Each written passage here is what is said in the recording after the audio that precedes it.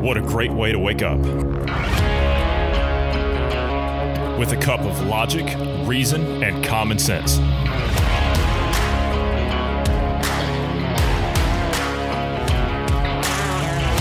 Welcome to the Independence Morning View.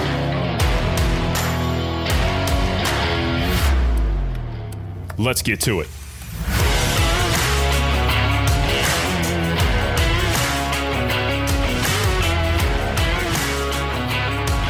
Good morning to you wherever you are in the world. I'm Johnny Anderson. I'm joined this morning by Bruce Adams. Good morning, Bruce. How are you this morning? Good morning. Yeah, healthy and alive. Doing well. Enjoyed a red sun yesterday. Turns out red sun. I don't know that I don't know that you really call it enjoying, or it was so smoky yesterday. We did have a little bit of cloud cover. You could see the clouds through the smoke, but yeah, we had a pretty fair amount of smoke yesterday, and it did make it to the point you could look at the sun without any sunglasses or anything, and it not bother you. Mm-hmm. I'm getting photos from people that I know up around Seattle. There's all the wildfires up there, just outside of Seattle. I'm getting photos, which I shared some of those with you yesterday. People in Colorado, your old stomping grounds. Of course, GP, they're dealing with, or where he is, just outside of LA there. In LA, they're dealing with wildfires all the way down through there. So it's quite crazy. And I mean, the Babylon Bee, they did a great article on it. You saw it? Yeah, I posted it up there. Yeah, it was great. And the Babylon Bee, they do some great work over there. And they were showing all of the stunning scenery of California at night in the midst of all these wildfires. They showed, what was it, the Golden Gate Bridge? They showed the Hollywood sign, and that some other things. They did the LA skyline. They even did you see the one of the quiet suburban neighborhood in East LA? Did you see that one? Yeah, I did. It was fantastic. And they had Fresno in there, Monterey, Santa Monica. I think was there some? Okay, Fisherman's Wharf. Look at Fisherman's Wharf. That's amazing. And just so everyone knows, all of these are blacked out. As in, there's nothing going on because they have blackouts. So it's just it's a parody. It's a black picture.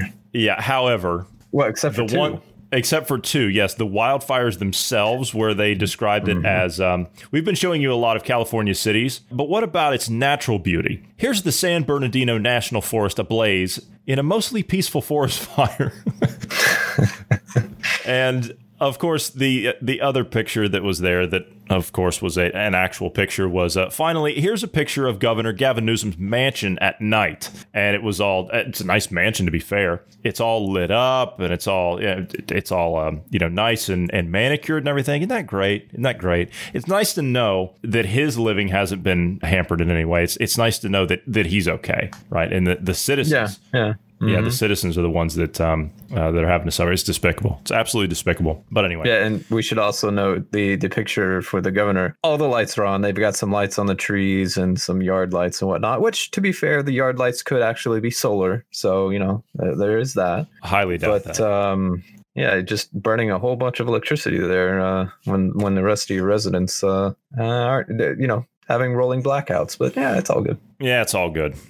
But as long as he's okay. Yeah, as long as he and his family are okay. Anyway, so moving right along, let's, you wanted to talk about some drones this morning? You got something on drones? I do, yeah. We kind of talked about it before. We've had little incursions, if you will, over our nuclear power plants. Well, somebody went in and researched it a little bit, and, Freedom of Information Act, we're able to get more information from government, so on and so forth. Well, that was invoked, and they gave more information on it. And 24 nuclear sites had 57 drone incursions between 2015 and 2019. And when you go into it and you look, these incursions were, the majority of them, in the vicinity of 85%, were closed and unresolved. So the majority of them were closed and unresolved, where only a handful, 5 of them, were closed and resolved. So they were able to identify where the drone came from, who was operating it, and so on and so forth. And 3 of the incidents are still currently open. Are these private drones? So these are drones that loitered for a long period of time in those areas. These are, I'm assuming they're private drones. I'm assuming we honestly, we don't know. We don't know anything about it. like all they're saying is it's a drone. The paperwork that was released, they said this is when it happened. This is which power plant they were at, and the location of the power plant, and what it was that they seen, and it was whether the case is open or closed. They're not saying the number of drones that were there, because we know of instances where there was like 5 or 6 drones, and they all loitered around the plant for close to an hour or so before leaving.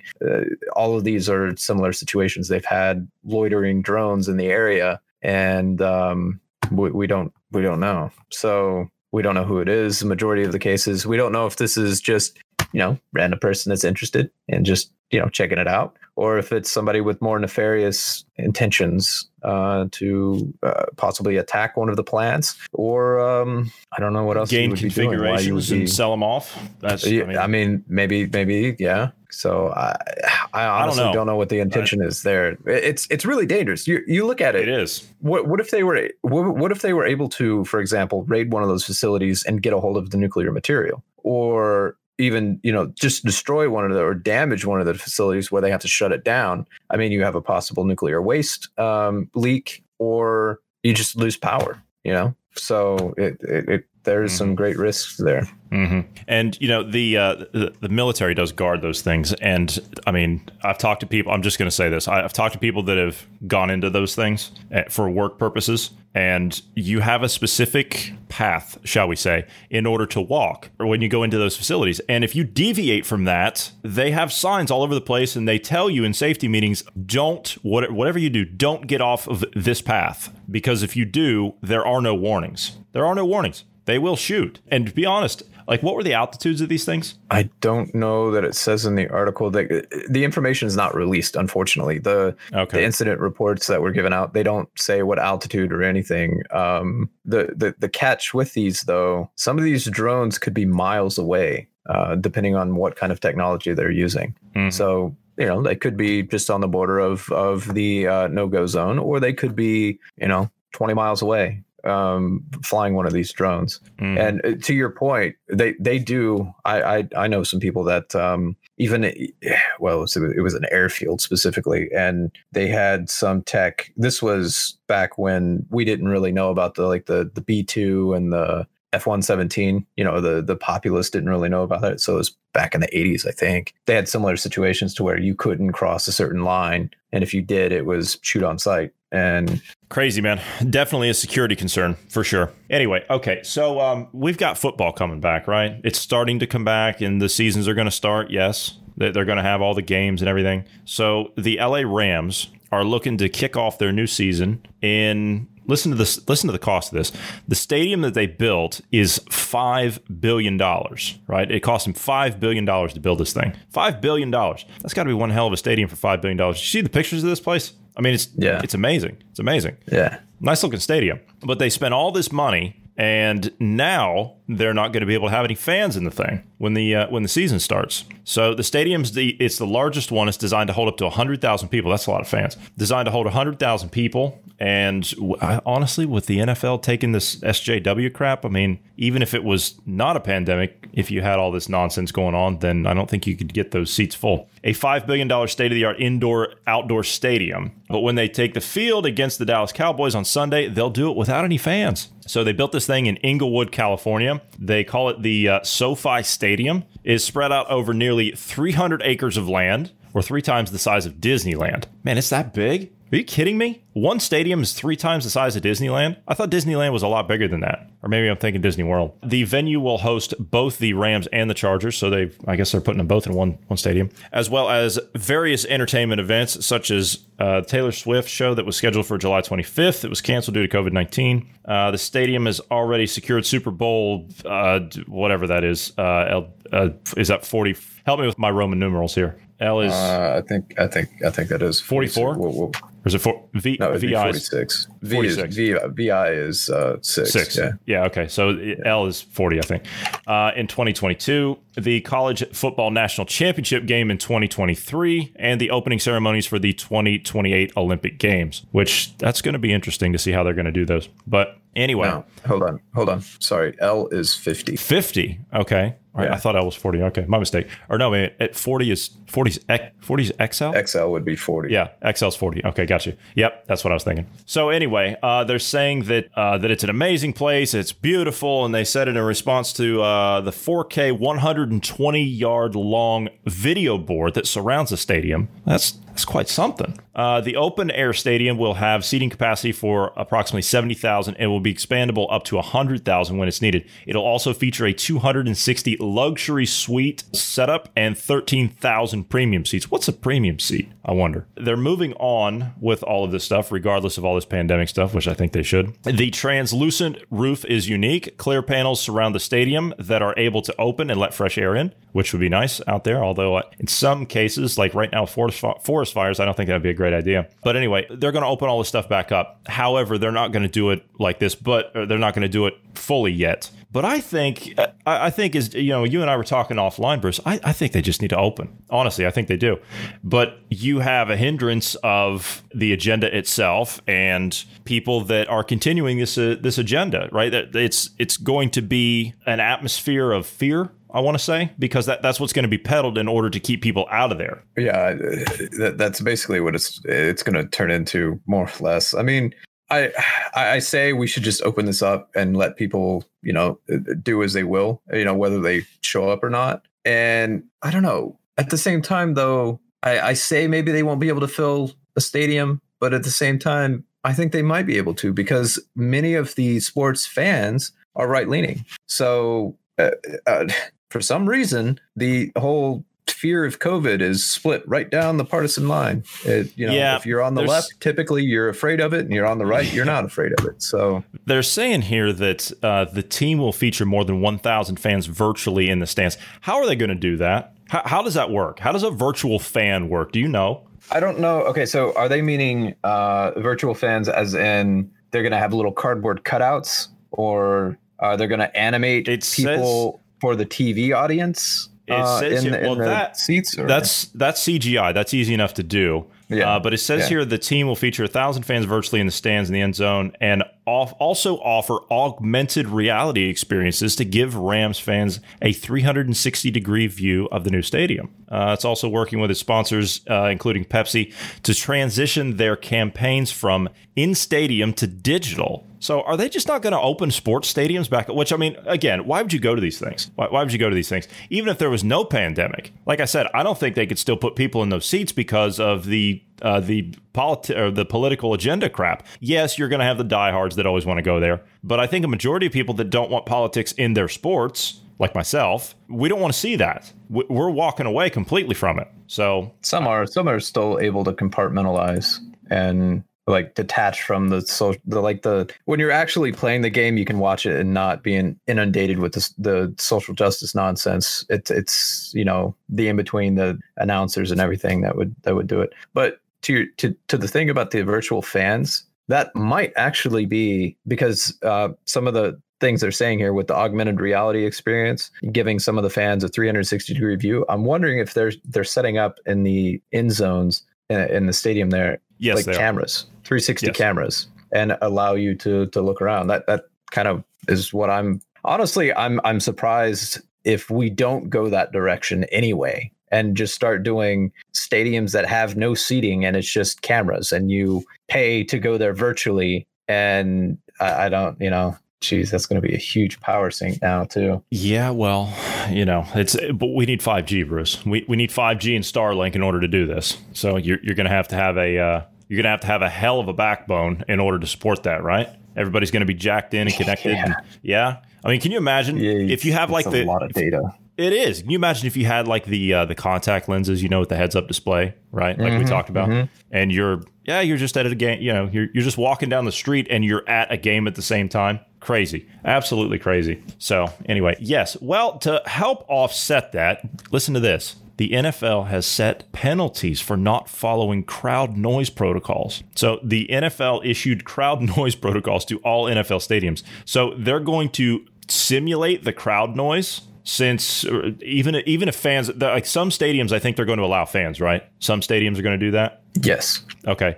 So the ones that they're not able to offset, the ones they're not able to fill, they'll offset that with the noise, right? Is that kind of what I'm taking away here? Well, when you honestly, the thing I first thought of is it was a penalty.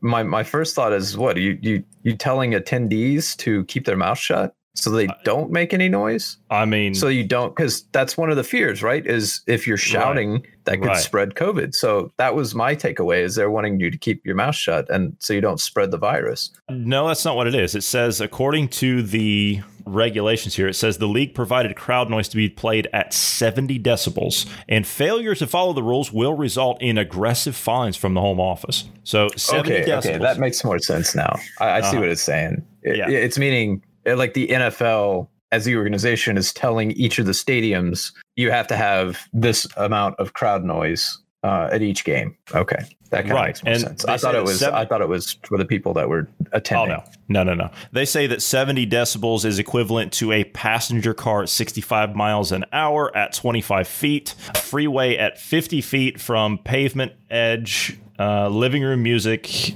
radio or TV audio, or a vacuum cleaner. That's essentially what it is. But I've been to professional sports games before. NFL games before. If that's 70 decibels, I'll eat my hat, because that's crazy. That's not 70 decibels. I can assure you that's maybe 170, but not 70. It's deafening. It is absolutely deafening. But they're going to play audio in all stadiums that do not admit fans. Which didn't we cover something about? I think it was on one of the tech ones we did. Didn't we cover something on the wasn't PayFace? It was another thing where they're going to have like these turnstiles with the temperature checks and the facial recognition, all in one. Yeah, we did talk about that. Yeah, it's going to be at a sports stadium. I think it's going to be at Los Angeles. It was at the soccer stadium. I think it was. Yeah, I don't remember which one it was offhand now.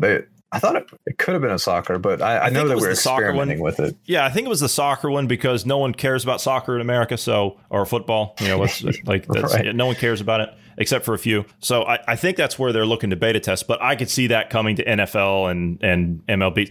In the future, you're not going to be able to go to these games unless you follow the protocols and all that crap, because all these corporations, if you have a league out there that comes out and says, we're just going to open up and we're going to have fans, that league will actually do better, I think, because people don't want to go through all that crap. If they do something with the XFL, like if The Rock, if he does something, because he just bought it for, what was it, like $15 million?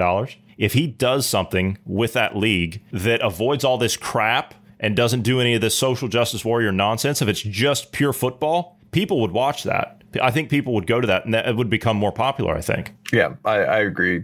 This social justice stuff is just going to kill the sports. When you have the upstarts like what you're saying, I think those will take off. If they can provide a good, entertaining game, those will take off. That's true. Now, let's get into something more interesting. Bruce, we might have some competition coming up. We might have some competition. And it's very possible that we're probably going to get overtaken in the future in the realm of podcasting. And the reason I say is because former President Bill Clinton, he's going to offer his own podcast. It's going to launch next year. What do you think about that? It's going to be great. I mean, at least he can't have any fun with cigars, I guess. Well, no, that's might not be true.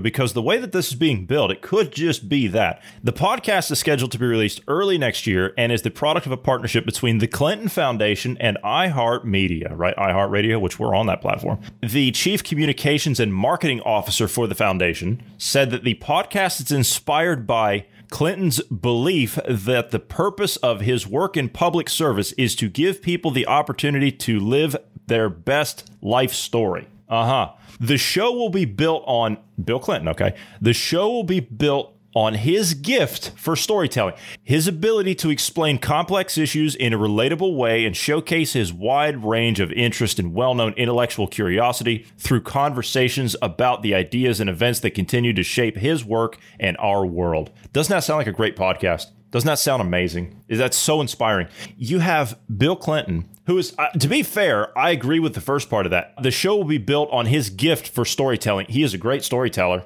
I'll give you that. He is a great storyteller. He is one of the biggest BSers, probably next to Barack Obama, that we've had in that office in the last 30 years. I was going to say, he's a great liar. Yeah, he's right. A great BSer.